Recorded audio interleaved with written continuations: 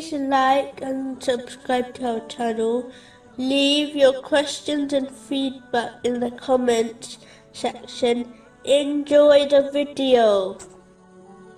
Umar ibn Abi Salama, may Allah be pleased with him, said, I was a boy under the care of Allah's Messenger, peace and her blessings be upon him, and my hand used to go around the food dish. So Allah's Messenger, peace and blessings be upon him, said to me, O boy, mention the name of Allah, eat with your right hand, and eat from the plate which is nearest to you.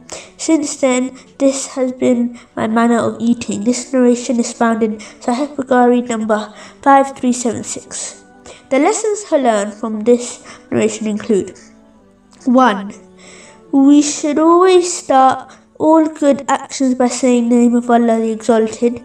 This gives us extra reward and stops us from doing bad things. How can we say the name of Allah the Exalted and then do something bad? 2. We should always eat and drink and do all good things with our right hand. 3. When we sit down to eat, we should eat the food in front of us first, then ask for more if we're still hungry in a nice and respectful way. 4.